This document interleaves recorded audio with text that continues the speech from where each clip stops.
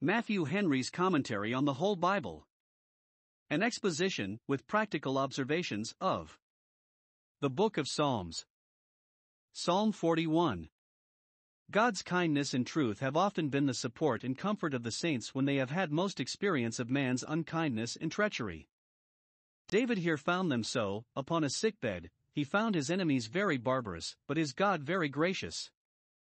1. He here comforts himself in his communion with God under his sickness, by faith receiving and laying hold of God's promises to him, verses 1-3, and lifting up his heart in prayer to God, verse 4. 2. He here represents the malice of his enemies against him, their malicious censures of him, their spiteful reflections upon him, and their insolent conduct towards him, verses 5-9. 3. He leaves his case with God, not doubting, but that he would own and favor him, verses 10-12, and so the psalm concludes with a doxology, verse 13. Is any afflicted with sickness? Let him sing the beginning of this psalm. Is any persecuted by enemies?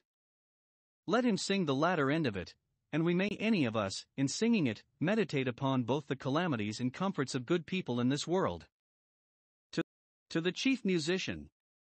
A Psalm of David. Psalm 41 verses 1-4. In these verses we have 1. God's promises of succor and comfort to those that consider the poor, and 1. We may suppose that David makes mention of these with application either 1. To his friends, who were kind to him, and very considerate of his case, now that he was in affliction. Blessed is he that considers poor David. Here and there he met with one that sympathized with him, and was concerned for him, and kept up his good opinion of him, and respect for him, notwithstanding his afflictions, while his enemies were so insolent and abusive to him. On these he pronounced this blessing, not doubting, but that God would recompense to them all the kindness they had done him, particularly when they also came to be in affliction. The provocations which his enemies gave him did but endear his friends so much the more to him. Or 2. To himself. He had the testimony of his conscience for him that he had considered the poor, that when he was in honor and power at court he had taken cognizance of the wants and miseries of the poor, and had provided for their relief, and therefore was sure God would, according to his promise, strengthen and comfort him in his sickness. 2. We must regard them more generally with application to ourselves. Here is a comment upon that promise: Blessed are the merciful, for they shall obtain mercy. Observe 1. What the mercy is which is required of us. It is to consider the poor or afflicted, whether in mind, body, or estate. These we are to consider with prudence and tenderness. We must take notice of their affliction and inquire into their state, must sympathize with them and judge charitably concerning them. We must wisely consider the poor, that is, we must ourselves be instructed by the poverty and affliction of others. It must be maskil to us, that is the word here used. 2. What the mercy is that is promised to us if we thus show mercy. He that considers the poor, if he cannot relieve them, yet he considers them, and has a compassionate concern for them, and in relieving them acts considerately, and with discretion, shall be considered by his God. He shall not only be recompensed in the resurrection of the just, but he shall be blessed upon the earth. This branch of godliness, as much as any, has the promise of the life that now is and is usually recompensed with temporal blessings. Liberality to the poor is the surest and safest way of thriving. Such as practice it may be sure of seasonable and effectual relief from God. 1. In all troubles, he will deliver them in the day of evil, so that when the times are at the worst it shall go well with them, and they shall not fall into the calamities in which others are involved. If any be hidden in the day of the Lord's anger, they shall.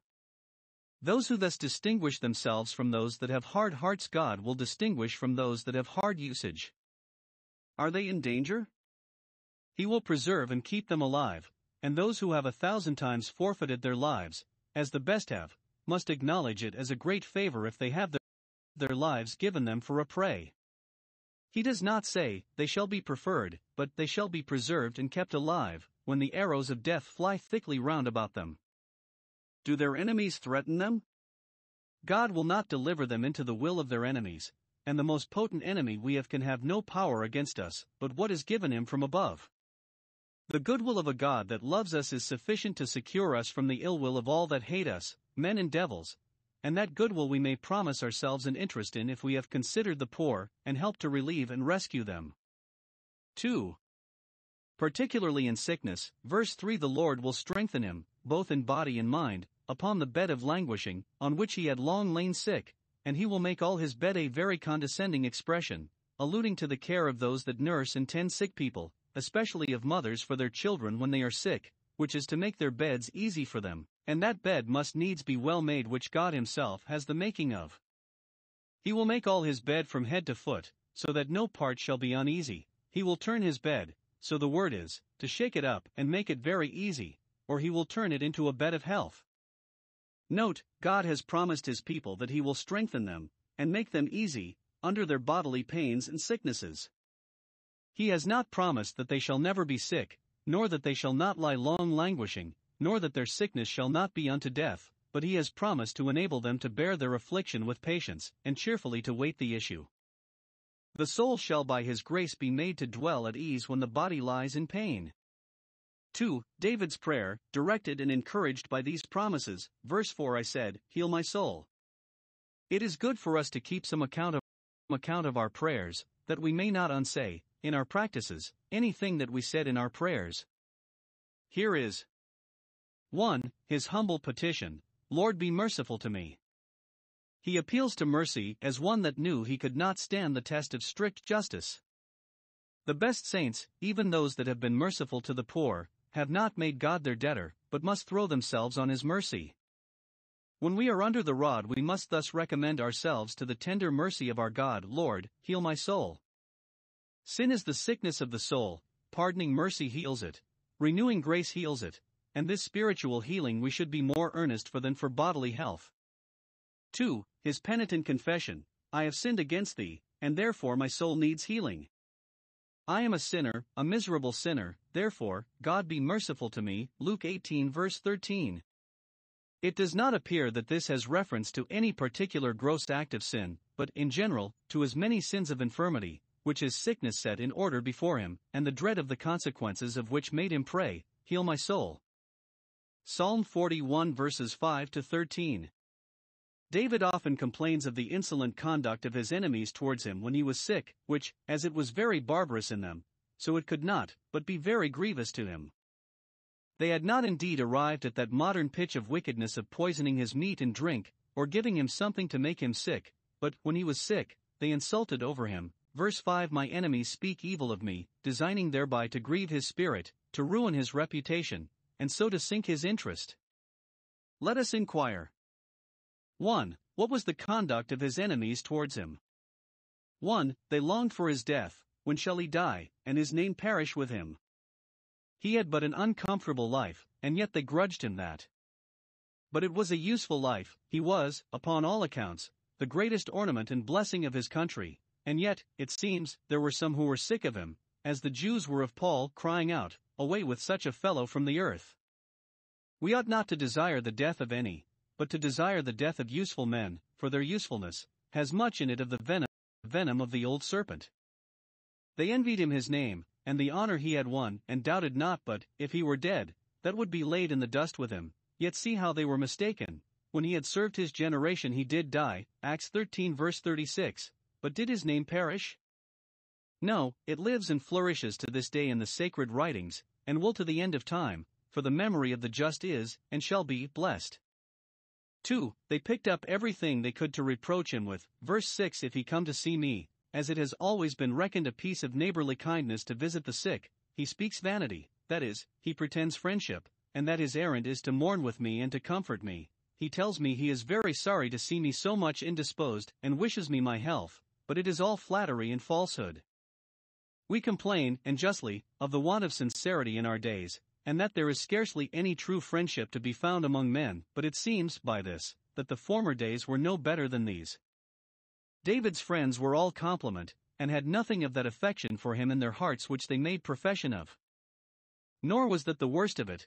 It was upon a mischievous design that they came to see him, that they might make invidious remarks upon everything he said or did, and might represent it as they pleased to others, with their own comments upon it, so as to render him odious or ridiculous.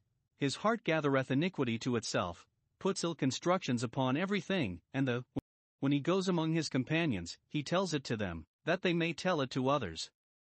Report, say they, and we will report it. Jeremiah 20 verse 10.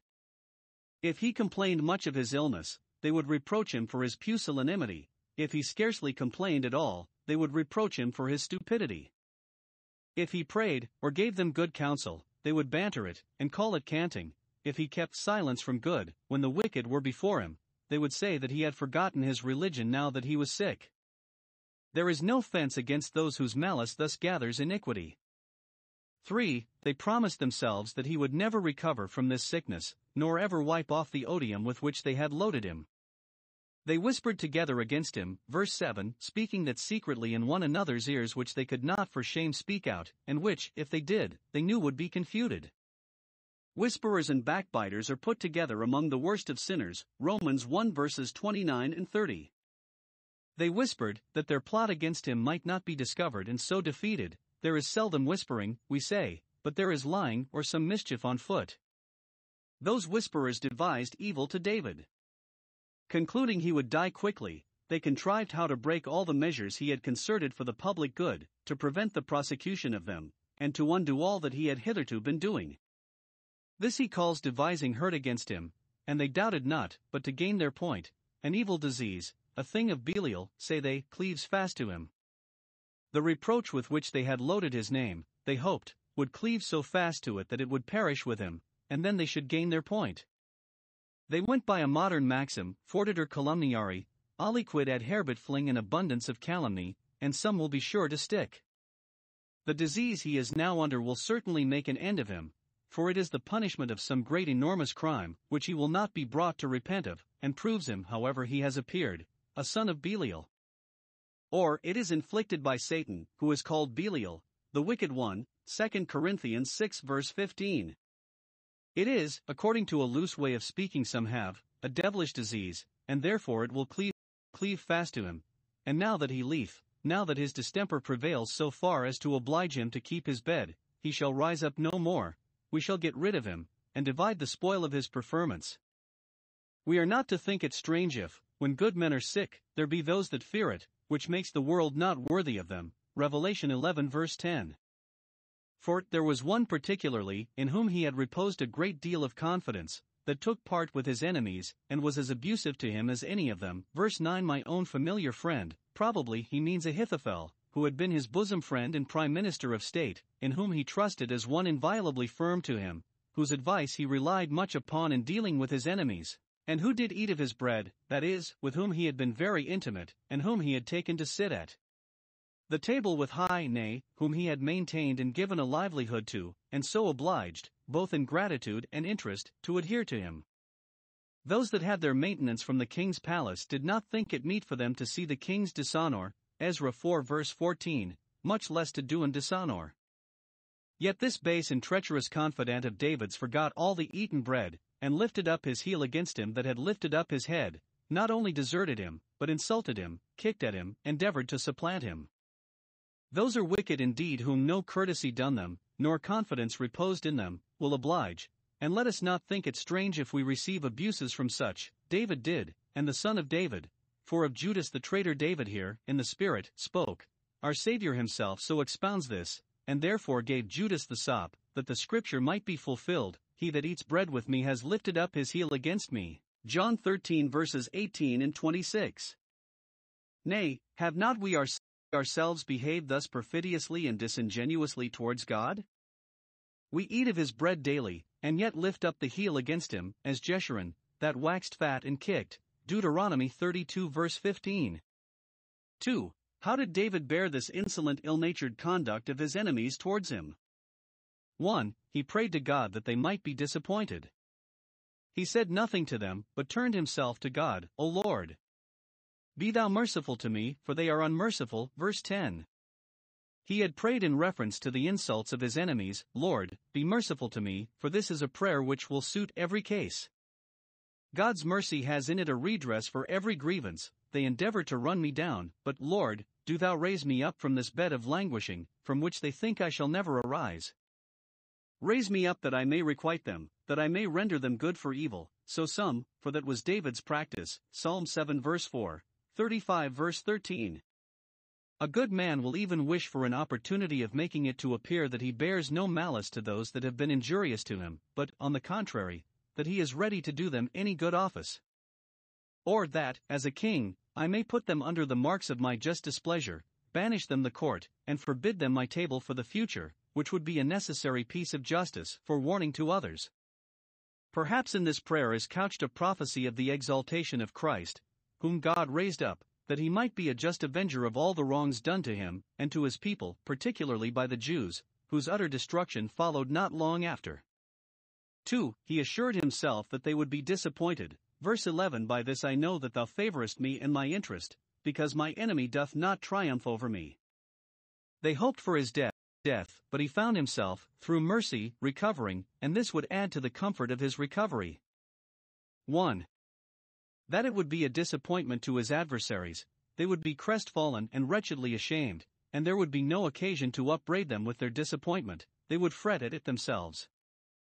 Note: though we may not take a pleasure in the fall of our enemies, we may take a pleasure in the frustrating of their designs against us. 2. That is would be a token of God's favor to him, and a certain evidence that he did favor him, and would continue to do so. Note, when we can discern the favor of God to us in any mercy, personal or public, that doubles it and sweetens it. 3. He depended upon God, who had thus delivered him from many an evil work, to preserve him to his heavenly kingdom, as blessed Paul, 2 Timothy 4 verse 18. As for me, forasmuch as thou favorest me, as a fruit of that favor, and to qualify me for the continuance of it, thou upholdest me in my integrity, and, in order to that, settest me before thy face, hast thy eye always upon me for good, or, because thou dost, by thy grace, uphold me in my integrity, I know that thou wilt, in thy glory, set me forever before thy face. Note: 1. When at any time we suffer in our reputation, our chief concern should be about our integrity, and then we may cheerfully leave it to God to secure our reputation. David knows that, if he can but persevere in his integrity, he needs not fear his enemies' triumphs over him. 2. The best man in the world holds his integrity no longer than God upholds him in it, for by his grace we are what we are. If we be left to ourselves, we shall not only fall, but fall away. 3. It is a great comfort to us that however weak we are, God is able to uphold us in our integrity, and will do it if we commit the keeping of it to him. 4. If the grace of God did not take a constant care of us, we should not be upheld in our integrity. His eye is always upon us, else we should soon start aside from him. 5. Those whom God now upholds in their integrity he will set before his face forever, and make happy in the vision and fruition of himself. He that endures to the end shall be saved. For the psalm concludes with a solemn doxology, or adoration of God as the Lord God of Israel, verse 13. It is not certain whether this verse pertains to this particular psalm. If so, it teaches us this, that a believing hope of our preservation through grace to glory is enough to fill our hearts with joy and our mouths with everlasting praise, even in our greatest straits, or whether it was added as the conclusion of the first book of Psalms, which is reckoned to end here, the like being subjoined to Psalm 72, 89, and 106, and then it teaches us to make God the Omega who is the Alpha to make him the end who is the beginning of every good work. We are taught 1. To give glory to God as the Lord God of Israel, a God in covenant with his people, who has done great and kind things for them, and has more and better in reserve. 2. To give him glory as an eternal God, that is both his being and his blessedness from everlasting and to everlasting. 3. To do this with great affection and fervor of spirit, intimated in the double seal set to it Amen and Amen. Be it so now, be it so to all eternity. We say Amen to it, and let all others say Amen too.